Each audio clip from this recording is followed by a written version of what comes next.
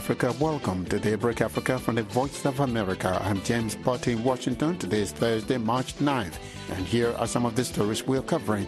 Nigeria's Elections Commission rescheduled Saturday's governorship elections as appeals court rules on one challenge to the conduct of the February 25 presidential election. Their motion to vary the order, having withdrawn that motion, it means that earlier order granted by the court stands, and INEC must obey that order. Mass arrests and wave of racial violence sweep Tunisia after the president's comments on migrants. Women NGO leaders champion civil rights in Zambia.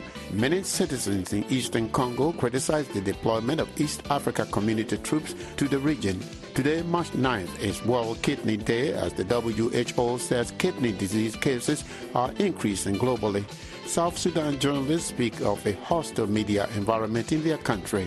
If you have national security officials in the printing press, whereby they go through the stories and decide that this story should be out, this one should go, and so on, then definitely people are not even free to write.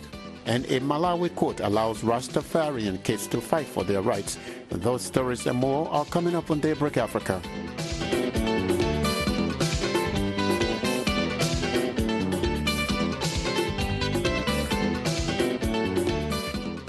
A three-member panel of the Nigerian Court of Appeal ruled that the Independent National Electoral Commission, also known as INEC, can reconfigure the bimodal voter accreditation system, also known as BVAS, used in the February 25 presidential election. However, the court also ruled that INEC must allow the opposition People's Democratic Party of Atiku Abubakar and the Labour Party of Peter Obi to conduct a digital forensic of all materials used in the vote.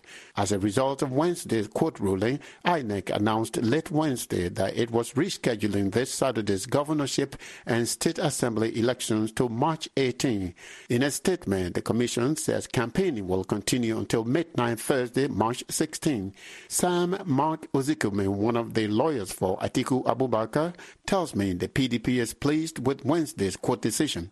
Today's proceedings were in favor of Atiku and PDP. What happened is that on the 1st of March, Atiku and PDP had asked the Court of Appeal, which is sitting at the Election Petition Tribunal, through a motion ex parte that the court should allow Atiku and PDP have unhindered access to INEC portal, including INEC BVAS, as the bimodal verification equipment, also to have access to the cloud and to the IREF and to the backup and end-to-end electronic storage of the voting that was carried out on the 25th of February 2023. However, INEC had gone forward with a motion asking the court to vary that order on the ground that granting the order will expose voters and their names will be known. We oppose that application strenuously on the ground that under Section 122 of the Electoral Act, the secrecy of voters is only said to happen at the polling unit, not after the polls have been conducted and results announced like in this case. What does this do for your decision, whether the PDP are going to accept the election? Their motion to vary the order of the court given on the 3rd of March, which was to enable Atiku and PDP to access the BVAS, the IREF, the electronic data, the end-to-end, the cloud, and everything, and to allow Atiku and PDP to scan all the voter materials and also electronically to see everything. Having withdrawn that motion, it means that earlier order granted by the court stands, and INEC must obey that order. And the Electoral Act says they must obey it within 7 days to enable Atiku and PDP file his petition. So when would you have access? INEC now has to obey the order of the court. So from tomorrow, we will go to INEC to say, let us have access. That means they can no longer configure. Don't forget their motion to vary was that they should be allowed to reconfigure all the data because of the governorship election coming up Saturday the 11th. So by refusing this motion, it means INEC cannot configure anything. In other words, the entire INEC data as they were when presidential and national assembly elections were conducted on the 25th of February remain, and they must remain untouched. They must remain unstained and unaffected and unvaried. That is the meaning of the ruling today. Thank you so much. It's a pleasure to speak with you. Thank you very much. My pleasure. Sam Mike Ozikomi is one of the lawyers for opposition presidential candidate Atiku Abubakar. He was speaking with us from Nigeria's capital, Abuja. The East African Community continues to deploy troops in North Kivu province in Democratic Republic of Congo to form a buffer zone in Rushuru and Masisi territories once the M23 rebels withdraw from all the areas they occupy. But many North Kivu residents are contesting the deployment, especially those who have been displaced by the fighting. Zaneb Neti Zaidi has this report from Goma. Since Sunday, Burundian troops have settled in the area of Mubambiro near the city of Sake, where they have set up their headquarters. But their presence has been criticized by some, including Belia Bazungu, a young displaced woman of Masisi who is now living in Goma. She says the map drawn for the deployment of East African Community forces in towns now occupied by the rebels is not clear and not accurate. She does not understand why the city of Sake appears off the map, since it is already in the hands of the National Army. In her view, this means that there could be a hidden agenda, perhaps one that implies collision between EAC forces and the M23 rebels. Members of civil society of Ruchuru territory in Goma are also opposed to the return to the areas that will be considered as a buffer zone. Gentil Karabuka is a member of civil society. He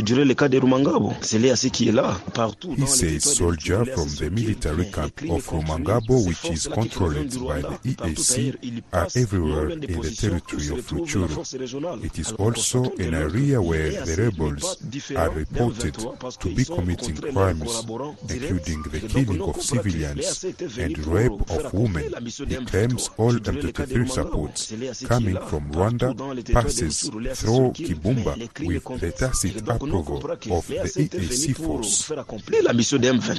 Socio-political analyst Hubert Masomeko comments on the concerns of the displaced. He says the displaced that they will not return home without the support of the National Army, and that those fears are well founded. He also says the people of the region did not approve the use of EAC troops to ensure security, and that their failure to bring peace does not inspire confidence. While the latest communique this week from peace talks in Angola speaks of the end of hostilities, clashes continued between the National Army and the M23 in the hills of Karuba on Monday. Zanem Neti Zaidi in Goma for VOA Africa. Tunisia has erupted in racial violence in recent days following President Kais Saied's call for urgent measures against large numbers of illegal migrants from sub-Saharan Africa. As a result, many have been attacked by gangs, fired from their jobs, and kicked out of their homes by landlords. Reporter Elysia Fogman has more from Tunis. President Saied said the flow of sub-Saharan people into the country is a conspiracy to change Tunisia from an Arab country to a more African one. His comments unleashed an unprecedented wave of racial violence. The African Union and neighbouring countries called his remarks racist, a label which he says astonished him. The World Bank suspended its partnership work in Tunisia in protest. The government has rolled back and promised new administrative measures that Saied says will help migrants regulate their immigration status and facilitate leaving Tunisia more easily by dropping penalties for their illegal overstay. However, there is no talk of releasing those arrested, and daily reports of violence against black people continues. Ibrahim is a Nigerian migrant camped outside the grounds of the UN agency, the International Organization for Migration. We had this sudden incident when the president gave a speech that he doesn't need any black migrants in his country. illegal migrants. And unfortunately, we start to see those who are even legal here, as far as you are black, you are embarrassed. So we have to run away from our different homes, because by then the police start catching people. They caught my friends. I was the lucky one who went out to bought bread. On my way coming back, there are a lot of Tunisians were throwing stones at me. I had to run away. I come to this place. The Union for Ivorians in Tunisia says it has received reports of some 800 people in prison, many without judicial proceedings. According to the Association of African Students in Tunisia, over 1,000 black people have been evicted from their homes. Over 200 of those made homeless are now camped outside the International Organization for Migration looking for answers, including this woman from Sierra Leone who calls herself Ada. I did housework as a nanny, yes, in here. So since the speech of the president, they sent me out of the house that I should stop work. The president said he doesn't want any black to work. In fact, you don't need any black in his country, so we should go back to our countries.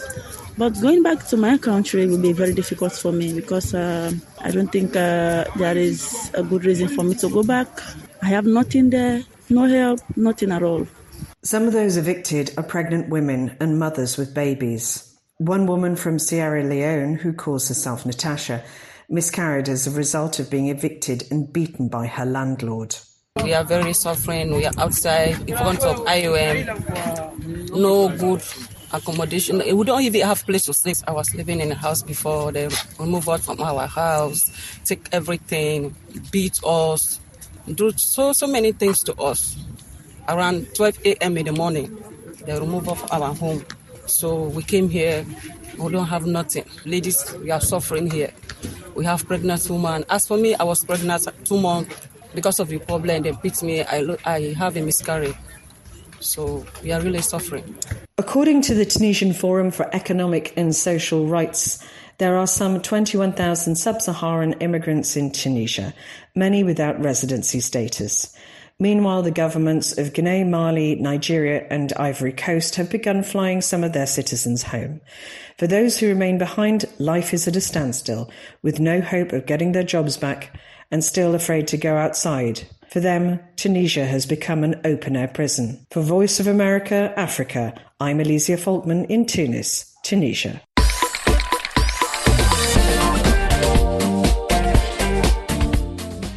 You are listening to Daybreak Africa on the Voice of America. I am James Butty in Washington. Today is Thursday, March 9th. For more Africa news and features, visit our website at voaafrica.com. Connect with us on all social media platforms. We are on Facebook, Twitter, and Instagram.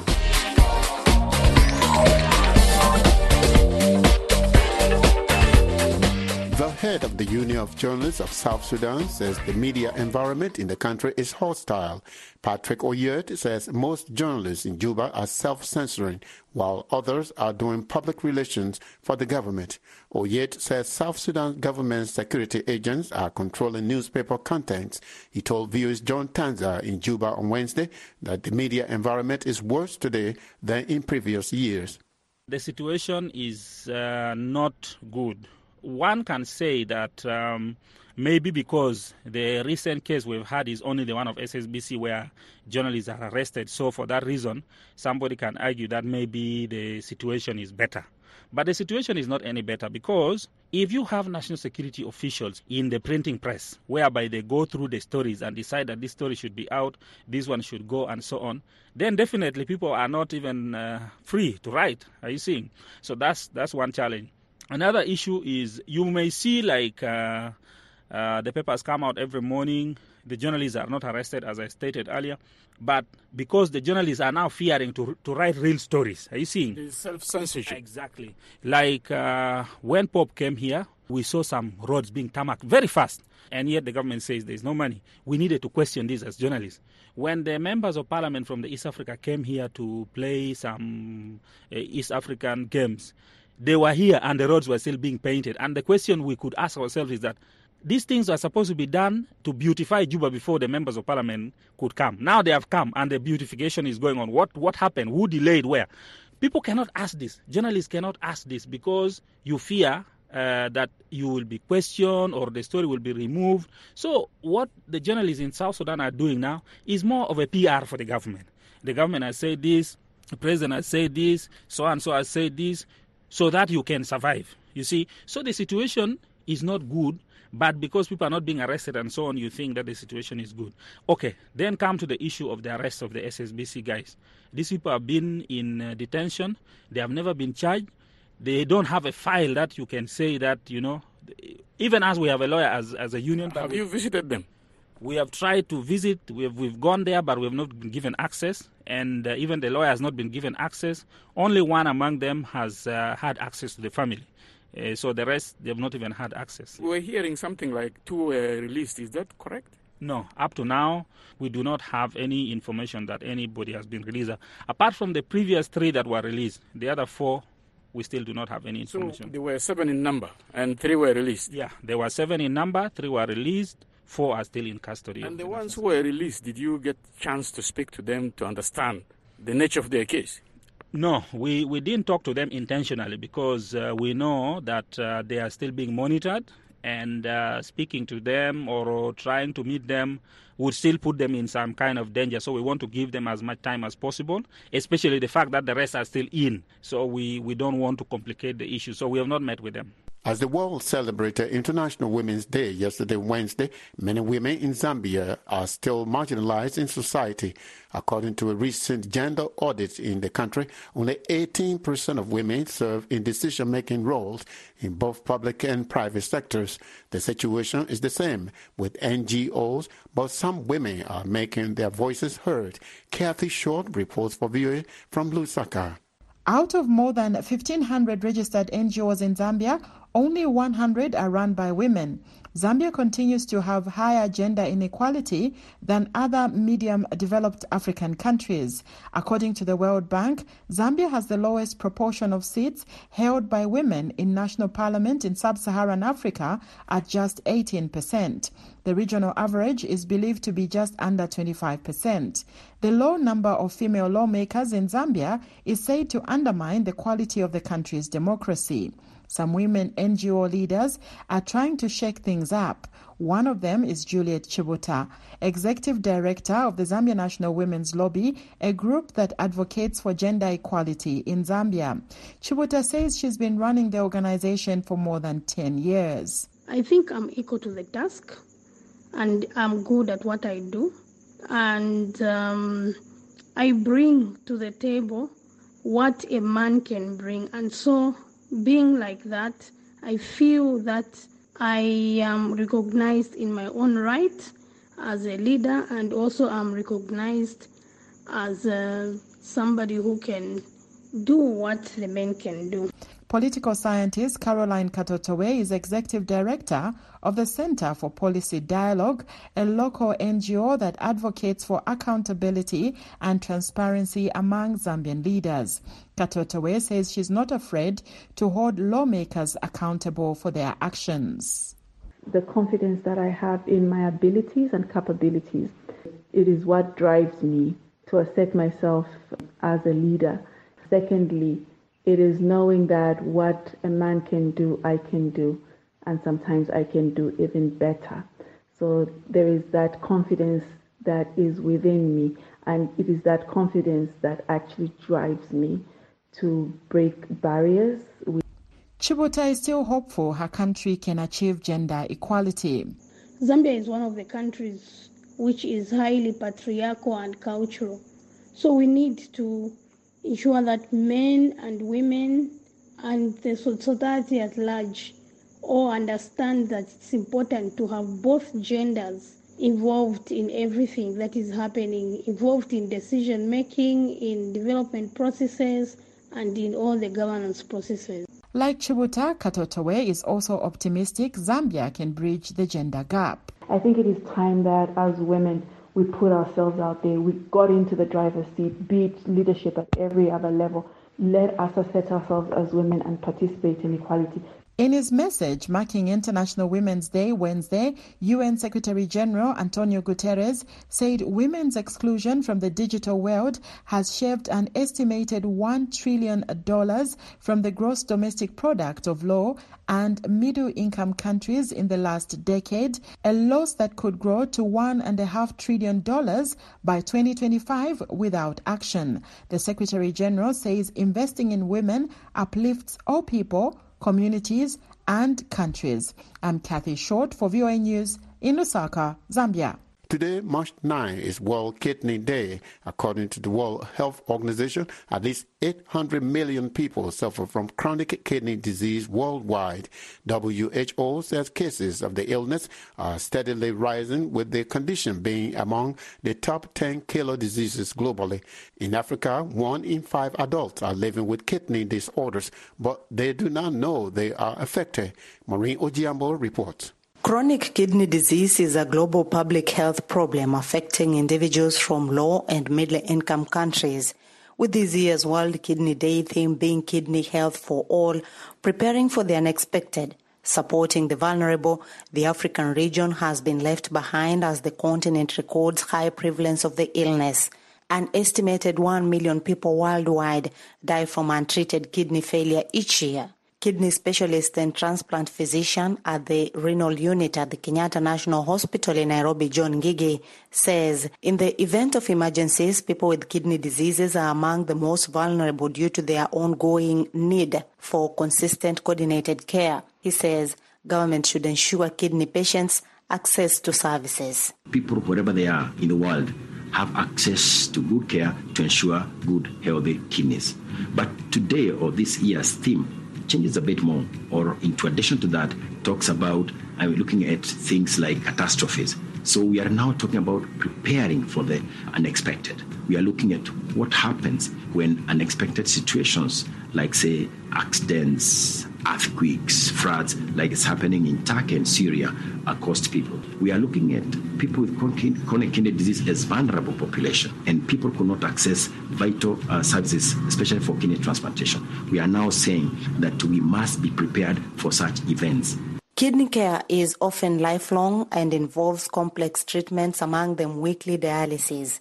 In Kenya, at least 4 million people are suffering from chronic kidney disease, with 10% of those affected unable to afford dialysis. Ali Kapusia is a senior nephrology nurse in Kenya. He says children are also at risk of suffering from kidney diseases due to abuse of over-the-counter drugs. If you have diabetes, make sure you have a nephrologist in place. Children at school, this is a very serious thing. This is our future. I mean, the future is getting threatened, our children. So one thing that is important is that most of these conditions for children happen as a result of over-the-counter medication, treatment over-the-counter. Most medications are nephrotoxic, meaning they are toxic to the kidney. So if you continue taking it, you're destroying your kidneys. March is National Kidney Month, and March 9th is the World Kidney Day, part of global campaign to improve care and reduce the frequency and impacts of kidney disease worldwide. According to WHO, 90% of people with stage 3 chronic kidney disease do not know they have the condition. Ngigi calls on Kenyans to embrace regular screening of the illness. So I would invite everyone to come to Kenyatta National Hospital grounds. On this day, we are going to screen people for chronic kidney diseases. We're going to look at people who are diabetics, check out their sugars, check out urine and all that. Those who will be found to have chronic kidney disease will be managed appropriately. According to the World Health Organization, some of the factors that may increase the risk of chronic kidney disease include diabetes, high blood pressure, heart disease, smoking and obesity. WHO has also linked high sodium intake to the kidney disease. However, depending on the underlying causes, some types of the illness can be successfully treated.